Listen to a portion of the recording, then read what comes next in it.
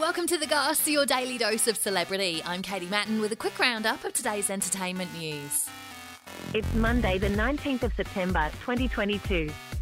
The Goss. The Goss. The Goss. The Goss. The Goss. The Goss.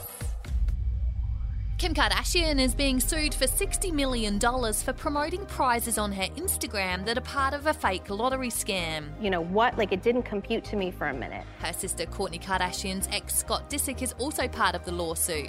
Followers entering the competition were told they could win first-class flights and luxury hotel accommodation.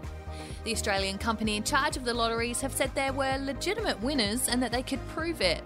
Scott is said to have organised the giveaways, with the Kardashian-Jenner family promoting it to their millions of Instagram followers. I'm over keeping up with this lifestyle. They've said the posts are Australian government approved and compliant.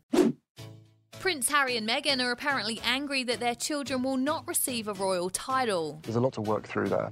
You know, I feel really let down. 3-year-old Archie and 1-year-old Lilibet will be referred to as Prince and Princess, but won't be given an HRH, his or her Royal Highness status. I'm just trying to decide if I'm comfortable even talking about that. The title gives royals access to a salary and they receive taxpayer-funded security. For me, it's about putting the dues behind the scenes. The HRH title also means people are supposed to bow or curtsy when they enter a room. I think that would be very damaging. Meghan and Harry stepped down as senior royals in 2020 to become financially independent.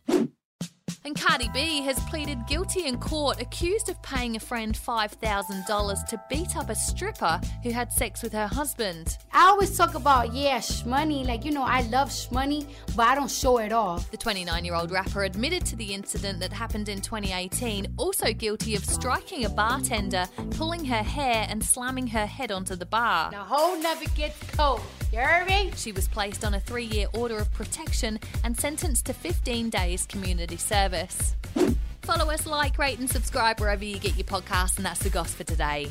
See you again tomorrow. A Podshape production.